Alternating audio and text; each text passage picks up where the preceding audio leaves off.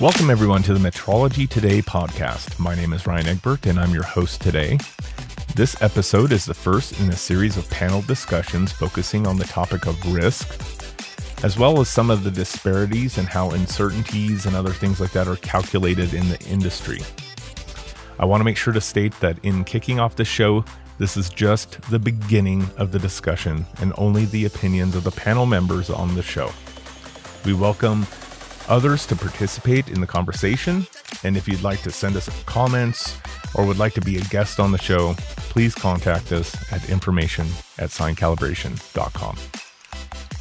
In this first episode, it will be featuring Travis Gossman and Henry Zumbrun, but in the follow-on episodes, we will also be joined by Greg Sanker in the discussion, and I know I learned a lot over the course of this conversation.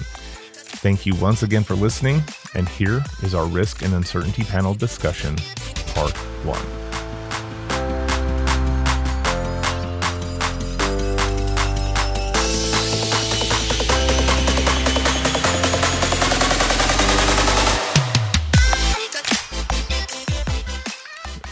All right, so joining us today in this grouping is Henry Zumbrun. Everybody listening to the podcast is familiar with him. He's been on a couple times. He's the president for Morehouse. But we also have a guest, Travis Gossman, who on Facebook brought up a really good point, and we wanted to bring him on to start this conversation about uncertainties and risk, and specifically some of the things that are happening out in the field. But before we get into that, I wanted him to have a chance to talk about his career and what got you into metrology and what you're doing now. Yeah, thanks, Ryan, for having me, first of all. Great to be here with you and Henry. Been colleagues of Henry for a number of years now through NCSLI, so really pleased to join you guys. Take it back, 1998, I graduated from tech school and found myself with Rockwell Collins as a calibration technician. I didn't know what calibration was at the time and learned that, was on the bench for a couple of years. Spent some time calibrating AC, DC, low frequency, a little bit of RF, dabbled in that, ATEs, and then went off and did 6 years of other stuff in the production line, and then came back to metrology in January of 2007, and have been there ever since. So 14 years I've been a metrology engineer, and I've covered, again, the AC-DC, lower frequency spectrum. I've done a lot of physical dimensional, so force and torque, that's where Henry and I, that's where our domains intersect, and currently doing a lot of digital AC/DC type calibrations as far as documenting specifications, automating. So I write a lot of software, come up with special interconnects. And one thing I stepped into several years ago was reviewing calibration certificates. And we have a lot of calibrations we outsource. And the technicians would come to the metrology engineers and ask, hey, does this certificate look right to you? And I kind of worked my way into that niche, and am head of a small committee. We call ourselves the Calibration Supplier Improvement Team, where we do things like examining quality related to our calibration suppliers. Henry's been pulled in front of that review board, and no, I'm kidding. It's one lab we can trust, is Morehouse. I'll just give him a pat on the back with that. So did I miss anything else there, Ryan? No, that sounds good. Yeah. And welcome. And we're glad to have you. I wanted to let the listeners know this could be a 2-part episode. We're going to see how long this runs. We're not going to try and condense anything. And also, this is not the end of the discussion. I'm sure we won't solve all the industry's problems today. But we also welcome other people to join the discussion in future podcasts, if you so desire. We'd like to hear from more people to have angles on this. In starting this, we are not here necessarily to point fingers or say names or anything. We're not trying to cause any feuds, but we're trying to address these issues as a whole. And I think the first step is to talk about the problem first, so some of those that are uninitiated, they can understand what we're going to be talking about. And it really comes down to risk. Is that fair to say? Risk and are we reporting uncertainties? Yeah. What are we giving our I view it as, what are we giving our customers that they don't even know they're getting? So Travis, since you're the new guy, you want to kick off with your feelings about the problem that's out there right now. Yep.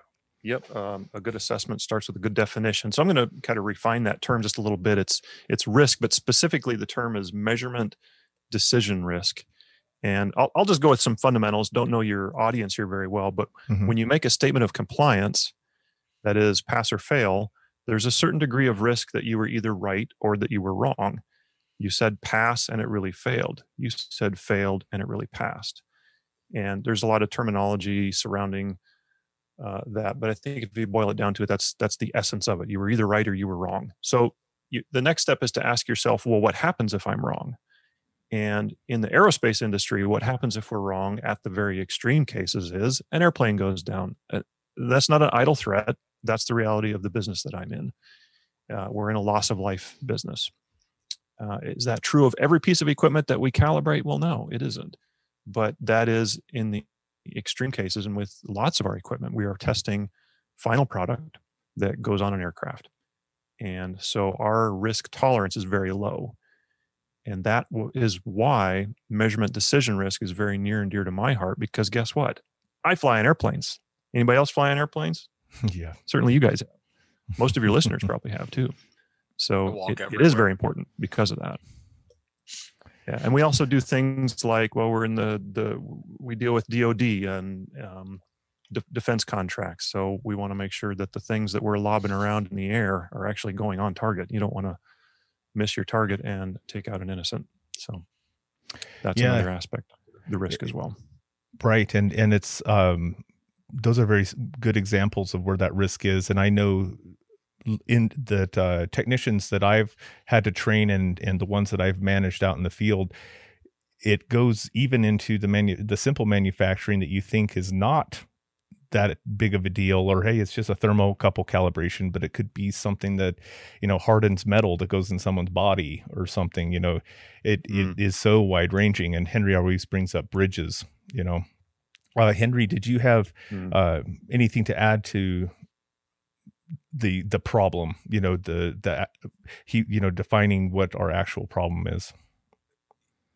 On the problem, no, but for the listeners, I think Travis and I had spoken before. We have several years in history together, and some of the stuff that people see is not always detectable. Such a thing as back torque, the equipment. So it's, we discussed last time processes, procedures, and equipment. There are torque wrenches out there, since Travis brought this up, that have a back torque, meaning all of that energy that's in that wrench comes back. Now, a lot of the equipment or people calibrating this equipment cannot detect it.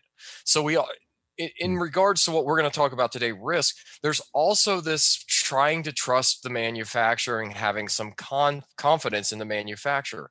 Wrenches that say they will tell you about it. It's impact free, impact resistant. These types of things, they have these little clutch system in them. And if all that energy comes backwards, guess what? The fastener is, in some cases, is seeing a tenth to a third less torque.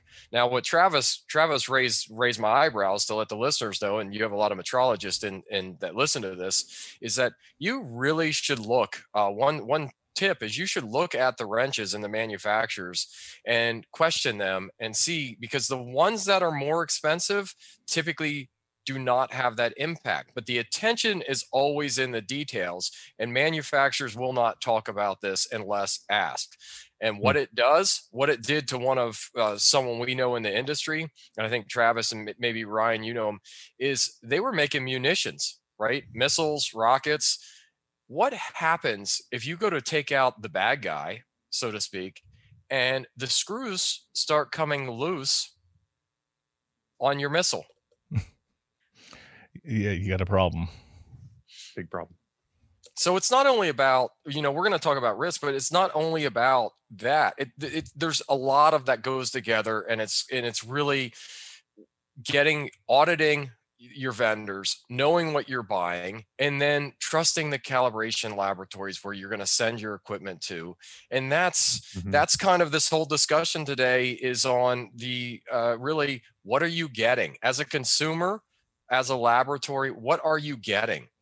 Do you know what you're getting from that manufacturer, and what are they doing for your product? Are they going to absorb some of the risk, as Travis said, on the pass fail side? Are they going to pass something that someone else may fail when they account for, a different definition or a different denominator to determine tolerance or calculate PFA or whatever it may be, whatever decision rule you agree on?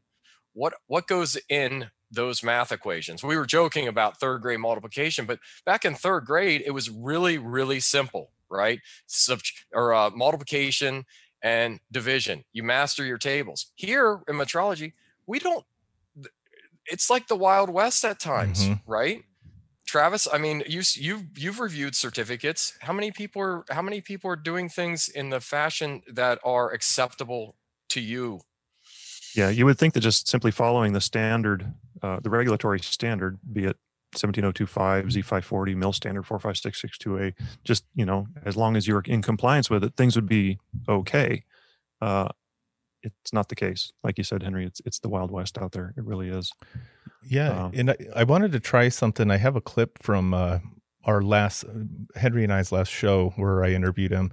And this caught my ear when I was listening to the podcast, before editing or whatever. It's about 45 seconds, but I think he made a good point, and I want to see if this works out. So bear with me here. So we have to understand the ground rules of what constitutes the risk. What is, again, it's not only just that, it's what is the customer doing? Understanding their process and working with them, because risk is not a one size fits all, right? That leads you to decision rules if you're going to do a tolerance or make a statement of conformance. And then you're going to have to debate. Then you have to debate on what goes into the denominator. Are we all calculating things the same? And we're not. As a community, I think everybody can agree that we're not. Well, there's different rules for. We've seen this on Facebook. There's different rules, right? And different people are doing different things, right? And they're quoting different standards. Uncertainties. What goes in the denominator is what he mentioned in there, and I know you've brought up resolution in the past, and some places leaving things like that out, and so getting the industry on the same page. I mean, that's why I played it. Do you feel like that is what the issue is that it's just, as you guys were saying, Wild West? There isn't a conformance that is amongst the industry, it seems, even though there's accreditation bodies. Yeah, so I think there's like this macro and then there's this micro view of what we're calling the Wild West, and that at the macro level, I'm seeing the accreditation process, the compliance to the standard, and even the standard itself as introducing a lot of risk. And then at the micro level, we have things like taking resolution into account on the uncertainty of your calibration. And there's other factors in there as well. So that might be something that we can discuss back and forth, and making sure that we make that distinction that, there's kind of this micro versus macro. There's a system level versus, I don't know what you call it, the minutia. Right. Yeah. Well, and I mean, we can even go back to those simple decision rules. The guys that were arguing against what you guys were trying to get at, they were saying that it's not, it's acceptable in a lot of ways as long as the customer's okay with it. I think another part of this risk discussion is that those customers might be agreeing to things that they don't really agree to if they knew exactly what they were getting. Yeah, or simply don't understand what they're getting. Right. So that's part of this is there's three main components. And then when I had a white paper I published 2017, I think it was, and I said there's three main components to ensuring a good calibration. Number one is the customer. I'm sending a piece of equipment to Henry. So number two is the calibration lab. Henry's calibration lab needs to understand what risk is. And then number 3 is the accreditation body. They're the ones that have the oversight to make sure that this process happens properly. And so all 3 of those pieces have to come together, and they have to understand measurement decision risk in order to ensure that we are not putting consumers at risk. That's who I have my eye on. Yeah, I've got my eye on my company, but at the end of the day, it's the consumer. Where are these instruments actually being used? And I'll just make a quick shot here. The calibration world, this is part of the Wild West issue, I think, is that a lot of commercial cal labs and instrument OEMs lose sight of the fact that measurements do stuff. We're not just taking measurements in a vacuum. We don't just take measurements for the sake of taking measurements. These things are actually doing something. Dr. Jackson, when asked, what's the purpose of calibration? He said this, is to make good decisions. And why is that? Because the instruments are doing stuff. We're actually selling product because of these chains of calibrations. And when we introduce too much risk into one of the links of those chains, we set the whole chain, the whole chain gets weak and even broken sometimes. And that's that chain of traceability that we as metrologists are responsible for ensuring. And again, one of those links, in my view, is measurement decision risk. It sounds to me like an education issue across the board, with customers, of course, but also part of that Wild West that we're talking about is also how technicians, and this is why Sign Calibration, I started the company, is because the technician base isn't out there. And when I say a technician base, I mean also learning those very basic things, of how important and what your measurement uncertainties that you bring and everything does to a calibration chain and traceability, Yeah, so maybe Henry can talk a little bit about how he, as an instrument OEM as well as a commercial calibration lab, handles this risk. I'm going to put you on the spot there, Henry, because I know you handle it well. Put me on the spot. So put you on the spot. Easiest thing we do is every quotation that goes out says if we do not have the discussion on measurement risk, we are going to use method 5 from ANSI Z540 handbook, ANSI Z540.3 handbook. Mm-hmm. And we're going to, if you want us to make a conformity assessment, we're going to use that. Now, if you want to have the discussion, we can have discussions. We're going to report the uncertainty. That is just, it's outlined in the standards. Now, fortunately, that we just got, as you're bringing this up, and Travis, you talked about the accreditation bodies. Our accreditation body sent out this nice memo on February 9th, 2021, that says, measurement uncertainty must be reported on all accredited calibration certificates. Language regarding special contractual exceptions has been removed. So when we talk Wild West, it's really knowing the rules, right? What are the rules? So we try to establish the rules with our customers from the time of quotation. And there's lots of questions to ask. Right. That time of quotation it's good to point out right here that 17025, that's a dictated process in 17025 that you're following, the contract review process, right, Henry? Part of it, yes, because we're doing it numerous times along the way. It's not just one and done. It's not like, hey, we're just going to do contract. Contract review is from the time the customer asks for something or from the time you make contact and have that discussion. Yeah, so you're exchanging technical details about the calibration, and part of those details is the measurement decision risk, right? Yes, and rules. Contract review. What are the rules? The rules. What are the adapters? The decision rule. What are the adapters that are going to be used? What method are we going to agree on? Not only risk method, what calibration method? What procedure there? Are there any special fixtures or adapters? Anything else that we need to be aware of? Is this non-standard? How are you using the device? Because the bottom line is, even if we get everything, right on the accreditation side, what's required, there's still a lot more to do. So what we're talking about today is just the accreditation side of the business, but there's other things that the end users have to understand, like the equipment side of it. And you said the OEM.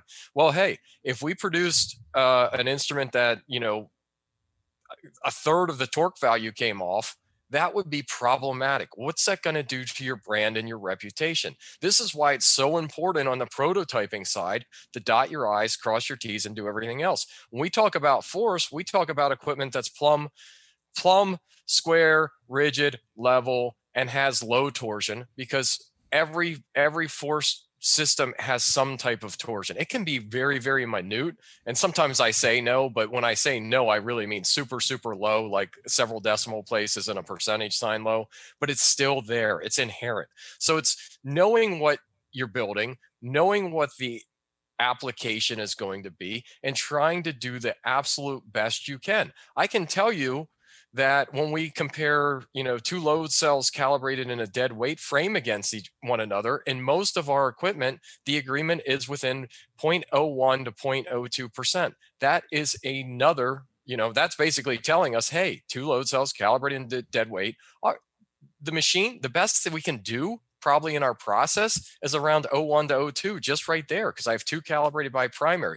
And that's before we start even going after all the uncertainties and everything else. But again, we have the contract review phase, and we have double checks, quality checks all along the way. And are we going to get it right with everybody? No. But we want to it's that Pareto principle, right? It's that we want to get the 20% that really matters right. We want to get what we need to do from the accreditation body right in that other one. If we get to that 95, if we get to that 95% confidence, 98% confidence, we're good.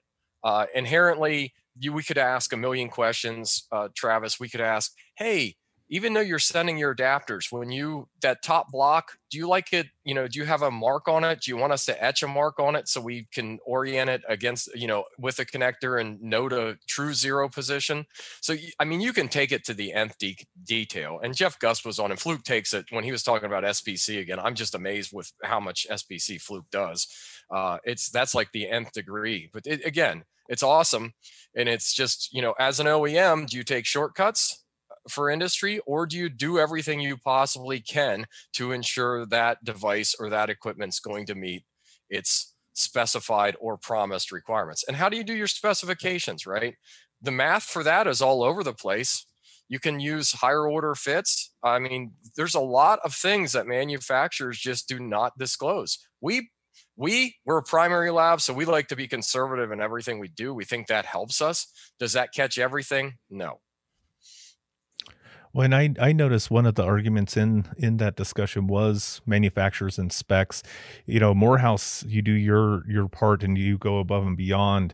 But I think, some places get in trouble also with OEMs that don't go to the extremes that you do and then utilize those in their processes, Yeah, Travis probably has some stories. I have my favorite story is I was sitting down. I was doing something with NIST. When NIST asks you to do something, you always do it. So it was a CRAMP conference in Florida, and I sat down and I had lunch with a gentleman, which I'm not going to name. He knows who he is, and I think the world of him. And we were just talking about problems in industry, and he said, I actually asked a manufacturer to see their data, and they sent me the data. One reading was high, one reading was low, and one was in the center, and their specification used the average. And he said, he just shook his head. He said 2 points out of the 3 were bad. Wow. So. Yep, I've seen that too. Yeah, and they don't think anything of it. There's a joke. Can I tell a joke? Yeah. This proves your point. Edit this out if you want. Okay, a mathematician, an engineer, and a statistician went hunting for deer. The mathematician sees a deer, stands up, shoots 3 feet to the left. The engineer stands up 3 feet to the right. The statistician stands up and says, "We got him." What are you doing with your data? Just like Henry said, 1 point, 2 points out of tolerance and one in the middle. That's a pass. It is. It's the other saying is you can have your head in the oven and your feet in an ice bath, and on average you feel fine. So, Yep. So averages hide the extremes. Lots to unpack there, Ryan. Where should we begin? Well, there's a lot of this.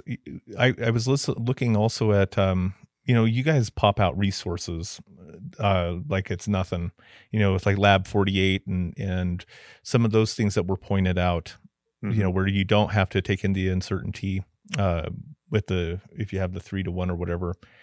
In my experience, a lot of this is education based, but this is also that labs are in a weird position these days that I think it's a lot of, from where they're at now, there's a lot of work to get to the point that they need to be where they can do this stuff with customers the way that I think that we're discussing. Some of them might not be able to communicate these things in a way that a customer will, or they don't even have the capability. Does that make sense? Like them themselves as a lab. So is education of the industry the biggest or best way to address this type of thing? I would say yes. That's one of the critical components. I'll just jump in here. Education is key to solving a lot of problems. And so, and again, I'm going to point my fingers at all three components here. Me as a customer, I am educating my group of engineers. I call them mine. I'm on the group of engineers. What measurement decision risk is, how to properly review calibration certificates from our suppliers, and just to see what exactly they're doing, taking measurement uncertainty into account. Why is that? Because they're not doing it in a standard, uniform fashion. The allowance of a decision rule that does not take uncertainty into account is a problem. We see that on many, many, many calibration reports. And then the OEM, our suppliers, I have to work with them, and oftentimes they're accredited.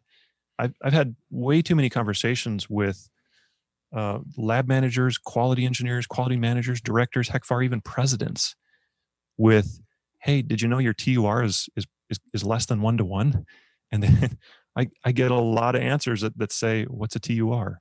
These are from accredited labs, so they need education. And then the accreditation bodies themselves, all the assessors need to understand measurement decision risk and why it's not baked into 17025, and why it is important for the customer. We actually do stuff with our equipment, right? Again, I'm going to keep going back to that. The measurements mean something. So yes, certainly education is a key component of it. And then I'm also going to say, and I don't mean to take the conversation too far this other direction, but I think the standard itself needs fixing. I'll be honest. 17025 allows too much risk into a process that is already murky because of poor accreditation processes, because of poorly educated calibration labs, because of poorly educated customers. Jerry Hayes, when he came out with the 4-to-1 rule, actually I think he started with the 3-to-1 rule, he kind of did them, he did us a great service, but it's a double-edged knife. He did us a great disservice, because now that was a risk that was just baked into MIL Standard 45662A and Z540.1. It just said, make sure your TAR is 4-to-1 and go with life. And people didn't understand why. You just do the 4-to-1 rule, pass your calibration on. And now that 17025 came along and they stripped out those requirements for a minimum risk level, the industry has kind of forgotten why they're doing what they're doing. And we've allowed a lot of drifting away from this core basic principle of, are we putting our customers at risk? That was a whole reason that Jerry Hayes was kicked into gear, right? They had it was a directed weapons program in 55. I'm seeing some nods from Henry. They wanted to hit the bad guys. They didn't want to hit the good guys. How do we ensure that with our calibrations? And that's, rewind the tape. I just said that a few minutes ago. And now we find ourselves back in that almost similar position of, hey, how do we go forward? And us aerospace guys are going, bring back Z40, Z540. It had it baked in, and it's a low risk document. Yeah, .3 handbook. .3 certainly has enough in the denominator, and it was Hayes and Crandon, and they used TAR because it was downright easy. Test accuracy ratios, downright easy, and it was only to be a stopgap solution until better computing power came out. Now, I don't know, Ryan. Answer me this. Travis can hop in. 1950s computing power to 2021 computing power. Is it better? Oh yeah, I would say by slightly. Slightly. Yeah, like slightly better. Our cell phones have more, or the device we carry with us to answer a call and text our loved ones and make emojis and do whatever has more power than anything in the 70s, 80s, and 90s combined. Early 2000s even, I think, is when they are comparing. Yeah, so there's no doubt that there's a education issue, but I think there's also the standard is putting our industry at risk as well. So that's my two main pieces. I break things into simple bits. Did you notice that? These two pieces here, this piece, these two pieces here. Well, I think there's also a little bit, and you guys, this is my opinion, but you correct me if you think differently. I think there's also, I don't know if it's not necessarily best described as pride, but like people just don't want to be told they're doing something wrong. They've been in this forever. And, how do you guys feel about when you have these discussions and you bring up other standards, but then they're like, hey, I follow the 17025, those other ones are European standards or whatever. I don't know, because I'm newer to this type of stuff. How do you guys feel about when those rebuttals are brought back to the discussion of, the 17025 says simple decision rule is fine, so we're good. Yeah, I can start, and hopefully Travis can jump on this. So it's been reading a lot lately, and one of the books is Words That Work. Frank Luntz wrote it. That it's not what you say, it's what people hear. But that also applies to the standards. It's what people read, and if the standards have words like should, people have a scapegoat. I think Travis is onto a lot with what he's saying here, and it just comes back to the fact that, what is the wording? What is the intent of the standard? If it's not clear, people will interpret it all kinds of different ways, right? And that's really what it amounts to. Travis and I are probably 99% aligned, maybe we're 98% aligned on how we interpret things, but there's going to be a 2% that we disagree on. That's okay, but that should go back to the committee to fix. Right? It's constantly evolving and improving. If the metrology community is not continually improving, we have problems. And I think what Travis's post, and the reason we're having this, is because what are we doing? Why are we it took us years to agree on that TUR denominator that came out in 2006. And now we're trying to reinvent things yet again with test value uncertainty, different manufacturers are out there. They're on committees. They're paying people to publish papers, right, that further present their agenda, which is let's backdoor our way out of some of these requirements by putting it in our standards. And they're doing that on committees. And there's only a few people anymore that'll stand up and fight against them. And then they can be found non-persuasive. If they get enough people in the group, the few people that know this is an issue, they can be found non-persuasive. One time we were told a story about contracting, and I hate bringing this up, but I want to bring it up, is that there was a known issue and people were dying, and it still took 2 years to get that manufacturer barred and that contract canceled. That needs to change. Yeah, that's crazy. Well, I don't know how to tag on to that except to say yes. I agree. Education. I think that's what it goes back to. When like you said, some devious statements are made by OEMs and creative problem-solving techniques are introduced into committees, there isn't enough horsepower by the listeners to understand what they're doing and why that's bad. And that is part of what I'm doing at my company as well, is making sure they understand. And I use that as an example, that one manufacturer that we're kind of hinting at, that this is a practice that's bad, and we can see right through it. It's simply being used to sell more product. And for those that I can see it, I understand what's going on, and I see right through it, and I can issue a caution about it, but only at my company. So education there is the key to that. But then how do we disseminate that amongst the professionals? I think that's what we're here for. right, Ryan? Right, well, yeah. What would be a good solution for it, though? Is it should the listeners like address and start looking at how they are, I don't know, even selling their services? Because one thing to me is I know that a lot of times the customers are kind of being spoon fed the 4-to-1, like, hey, the accuracy of our standard is enough for this, whatever calibration I'm doing.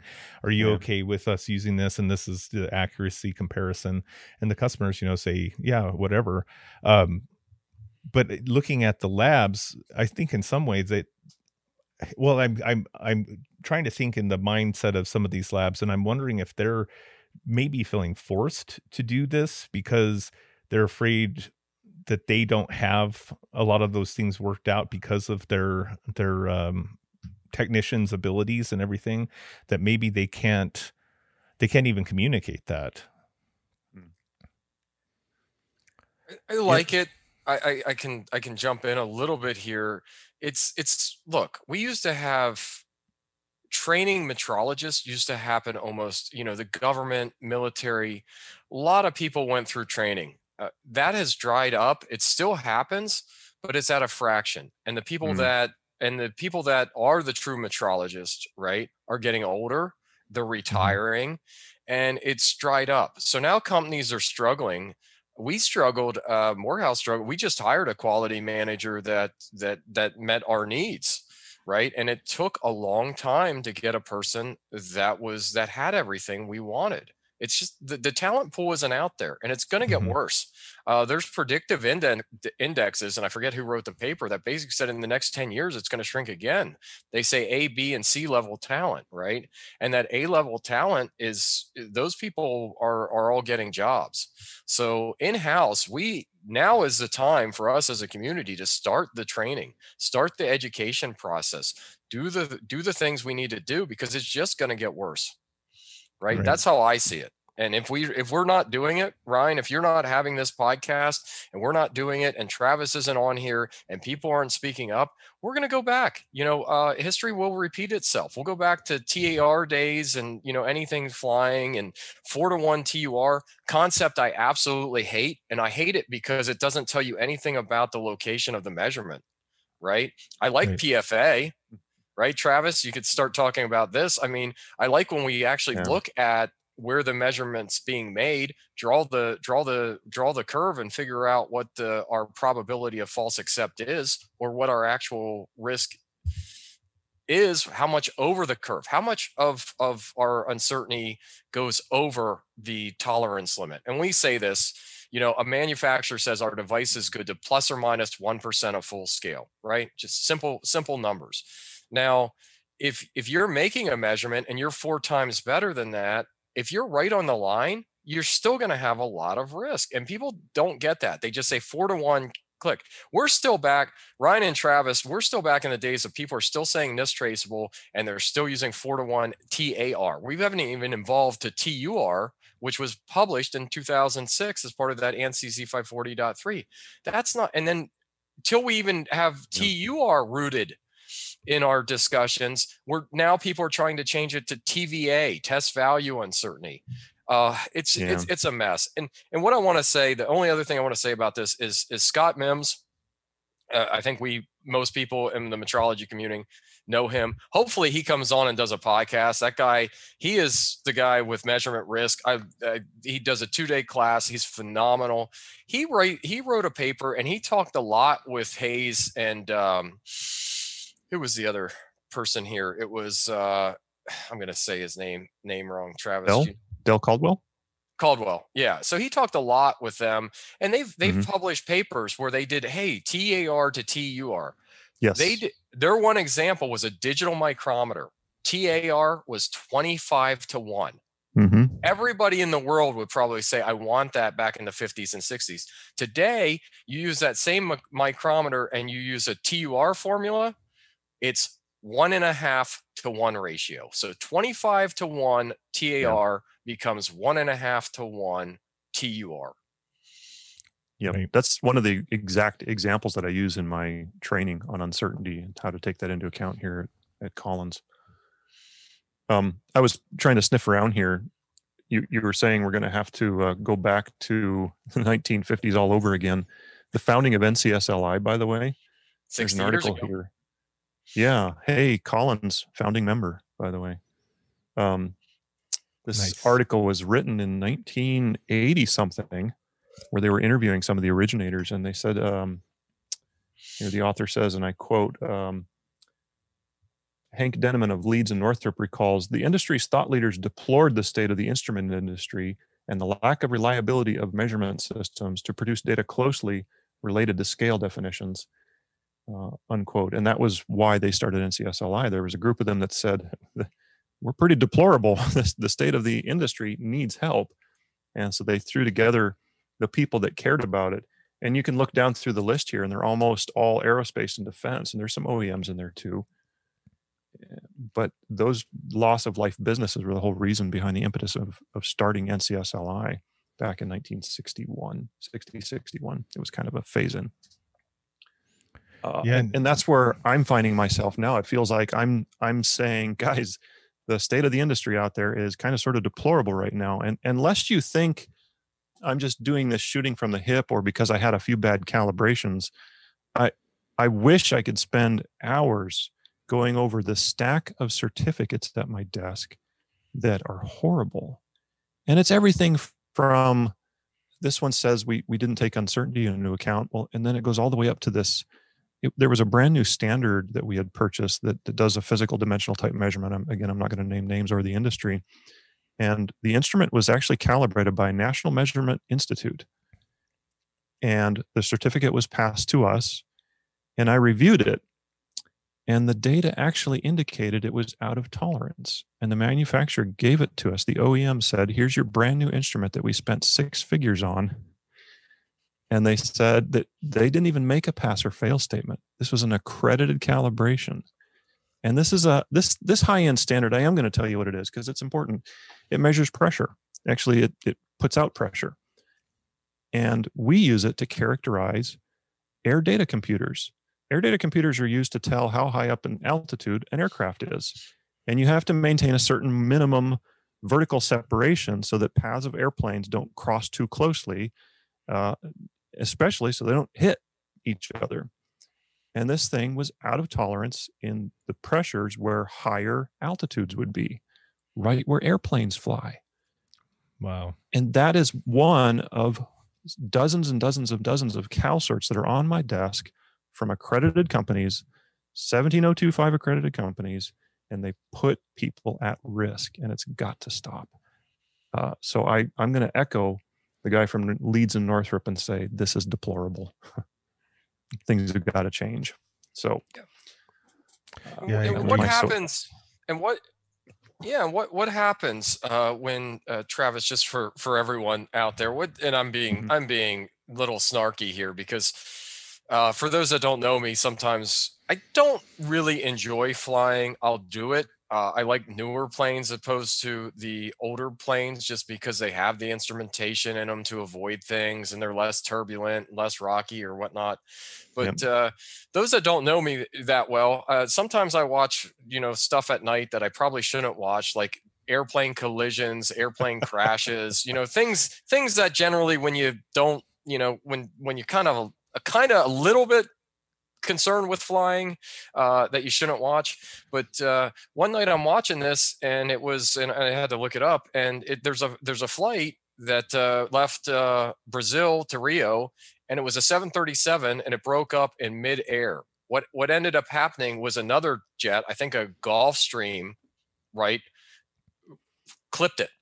Absolutely just clipped the wing off of the plane. And those people, I'm sure they died instantly, but man, can you imagine this instrumentation you're talking about, an airplane, even if they see each other and they try to divert, one clips the other one. Can you imagine a plane breaking apart in midair and doing 360 tailspins down to earth? I mean, you'll die immediately because you're in high altitude. Yeah. It's atrocious. Since you're in this business, let me ask you this. when a plane does go down, they do testing because they want to determine if it's pilot error or mechanical failure. So can you elaborate a little bit about that? Well, they don't invite me to those meetings, first of all. There's a lot of people with stars on their shoulders that get involved in that usually, or suits and earpieces. But no, I don't get involved in crash investigations. Our boxes that we produce, our avionics, so far, to my knowledge, and I heard a presentation several years ago, we've never been responsible for an in-air accident causing casualties. And I'm pretty proud of that. I've had a couple, just through the military, over time, accidents happen. And when they do, I mean, people show up at your lab and start looking through your paperwork, start looking through all your processes, everything. But how do you defend it, right?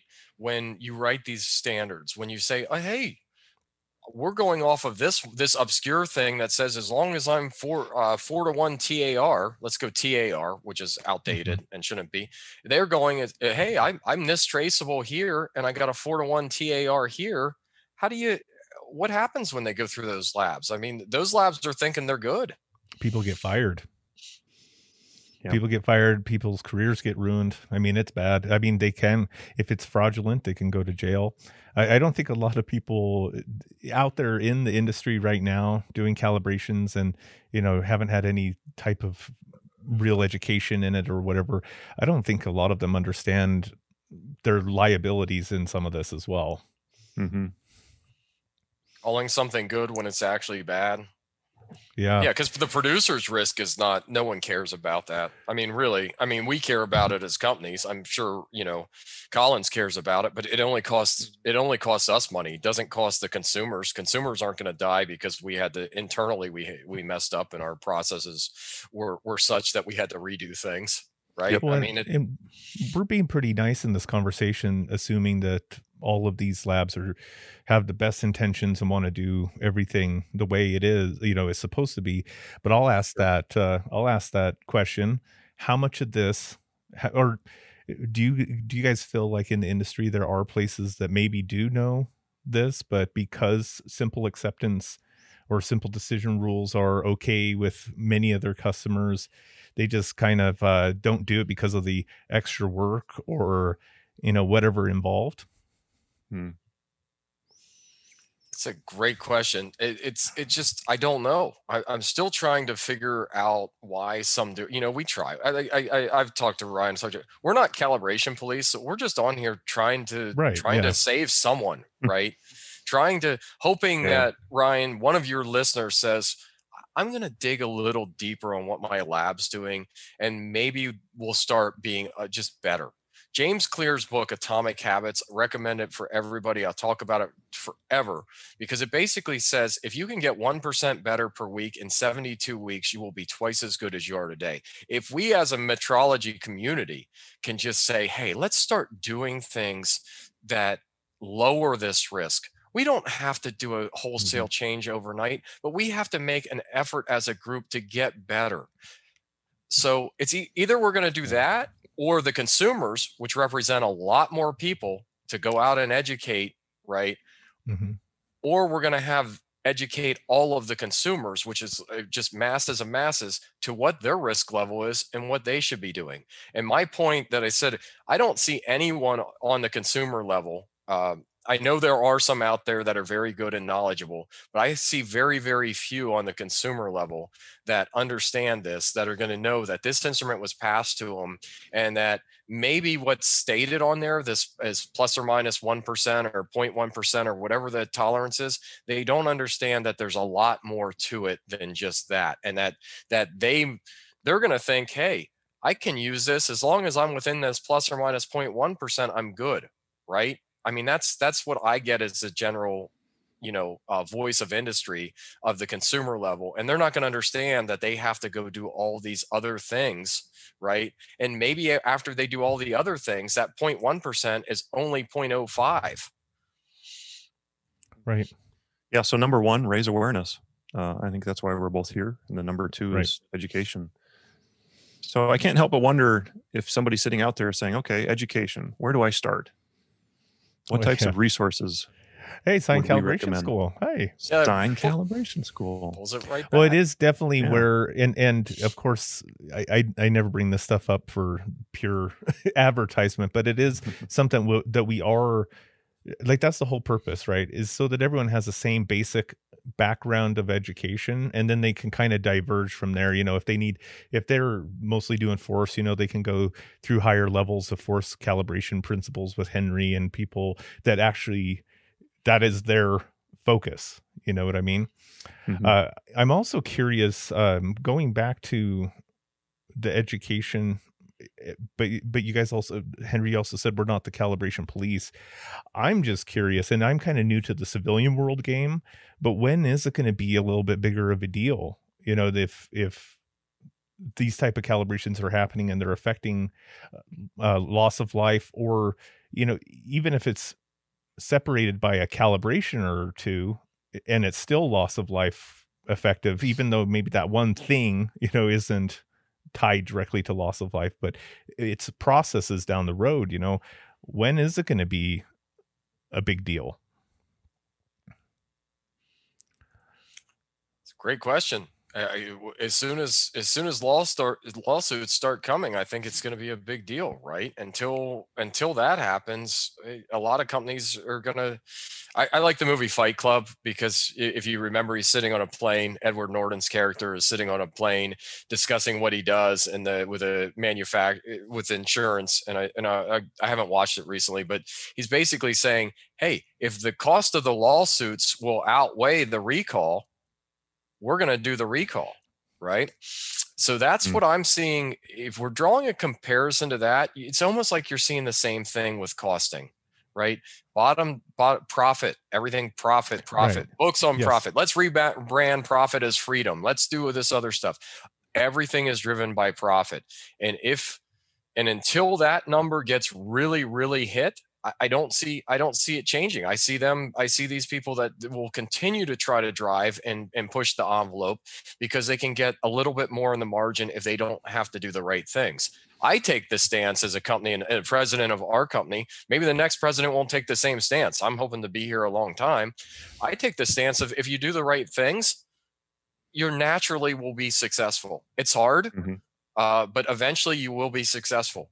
People will know, and your brand and the other ones will sync. But a lot of people don't want to wait around 10, 15 years for people to sync. So they're going to join, and they're going to, get on that same board and hey, they're doing the minimum. We can do the minimum and make the same amount of money. So really, the answer is it's a difficult one. It's separating those that want and care about society and want to do the right thing versus probably those that are just profit driven and just can get away with it. Yeah, it's unfortunate. I wish there was, because I mean, nobody wants to see more regulation or laws and or us have to start having licenses or anything like that. But you know, it's with just what I've seen in my own career. You know, it's frustrating that some people just don't understand that importance. Or in some cases, they just kind of say, whatever, you know, I'm just trying to do my job. And this is the way we do it here. I did want to wrap around. I did have a thought, you know, going back to the 4-to-1 thing and its prevalence and how it's outdated. But, you know, for the longest time, our greatest pool of technicians comes from the military, which obviously that's what we taught in the military is 4-to-1. I don't think a lot of us, and myself included, kind of have that frame of reference where you have to think yourself in the military as you are an internal cal lab. You're not a provider necessarily going out. I mean, there are some labs that will do other things, but you know, the higher depot level ones. But in general, lab that you're working at, those risks, the things that we're talking about, were figured out by engineers and people writing those procedures. But it's not transferable going out to the civilian world. And I didn't understand that, guys. I didn't come out, you know, I came out like, hey, I ran Cal Labs. I knew all this stuff. 4-to-1, you know, that's what we go by. Now, you know, understanding more of the impact of that, I think that's where a lot of that disconnect come from, is 4-to-1 is good enough for the military, but there is a lot that goes behind that determination. And, how important is this for what we're doing? Because Travis, you brought up air data test sets. We're very familiar with those in the Marine Corps. And those are like one of those that are a scary one to work on because of how, and even shipping them. I had, running a lab, you have to worry about them going deployment, and there's just so many considerations, but not every single lab manager understood that, and it's just, I'm kind of ranting here, but it's more of a frustration on my end. And I feel like, well, you brought us on here to rant, right? That's right. Yeah. 2 hours of ranting. 2 hours of ranting. You're welcome. It'll go longer. Oh, good. Oh, yeah. Well, continue. I mean, but I mean, do you guys kind of understand what I'm saying? That some of this originates from our best technician options, and then it just kind of gets perpetuated. And until, we do offer free training to the military guys, for any of you listening, by the way. So maybe we can help bridge some of those gaps as well. But that is definitely, I think, where some of the genesis of some of these issues may come from in certain laboratories. Yeah, and so that goes back, where did the 4-to-1 even come from? And that was the days of Jerry Hayes. And again, it was a double-edged sword. We needed something simple, easy, and fast, and that's what we have. So now moving forward, how do we move forward better with better ways to calculate risk? And by the way, the interview in 2007 that Jerry Hayes had with help me out, Howard Kastrup? Was it him, or was it? I mean, there's another. Mims or Kastrup, one of the two. They interviewed him, and Hayes threw himself under the bus, and he said, "I can't believe they're still using that outdated 4-to-1 rule." Yep. So the grandfather of metrology said, "Come on, guys, you need to be doing better." So how do we move forward with that? I think is the question. You're right, Ryan. That 4-to-1 rule has just been around so long, and you just do it, and everything's okay. Okay, now we're asking the industry to change. How? How do you take uncertainty into account? We already asked them to change back in 2006, and everybody agreed on the changes back then. Right. And then I think to add to that, I think Jerry Hayes, if I'm not mistaken, he said TAR should be RIP ASAP. I think he commented and laughed about that. I've heard that, Pat. I've not heard him say it directly, but I've heard that passed down from several people. I think that was a Dilip Shaw original quote. It was a Dilip Shaw, but I think he said Jerry. It might be Jerry may have said it first. Okay. Jerry may have said it. Might be. They're friends. I know they're friends. So. Oh, good. At least they're Facebook friends. Who knows with what on that? But yeah, Dilip does say that. He says he goes, TAR should be RIP ASAP. And what you started with, Ryan, is a closed system. A 4-to-1 is it's not really a horrible practice in a closed system. It's when we open up the world, right? Mm-hmm. So Travis or Navy or whomever could say, we're going to buy all of this equipment. We know it. We put it through the ringer. We're doing absolutely everything we can. And then we're going to buy this equipment to calibrate it. And they're doing so much behind the scenes that just normal people will not do to ensure they meet that. And when you do something like that, a 4-to-1 may work. When you don't understand all your inputs, your outputs, your mechanical interactions, electrical interactions, and all the other stuff, and the manufacturers that just throw specification sheets around that are using, high-low, taking the average, it just becomes chaos. If you're the government and can evaluate, spend the money and can evaluate systems and can standardize your process, your procedures, and get that right equipment, maybe 4-to-1 can work for you. Maybe a 10-to-1 can work for you. But I'm glad you came in defense of that. I was going to jump in there sometime. We claim compliance is Z540.1. So 4-to-1 TARs are where we live right now, but it's because of just what you said. We don't just throw 4-to-1s and splash it around the entire factory. We do a whole lot more, and I can't divulge a whole lot more into the production line and where our instruments actually get tested, our devices, our widgets, if you will. And you're exactly right. The Navy does the very same thing. We had a meeting with them about a year ago on a project that we were doing with them. And And the two Navy guys were coming from the Corona office, and they sat down. They were metrology guys, and I was just like a breath of fresh air. I was like, you guys speak my language. You know what's going on. All right, we can have discussions. This is good. They understood risk.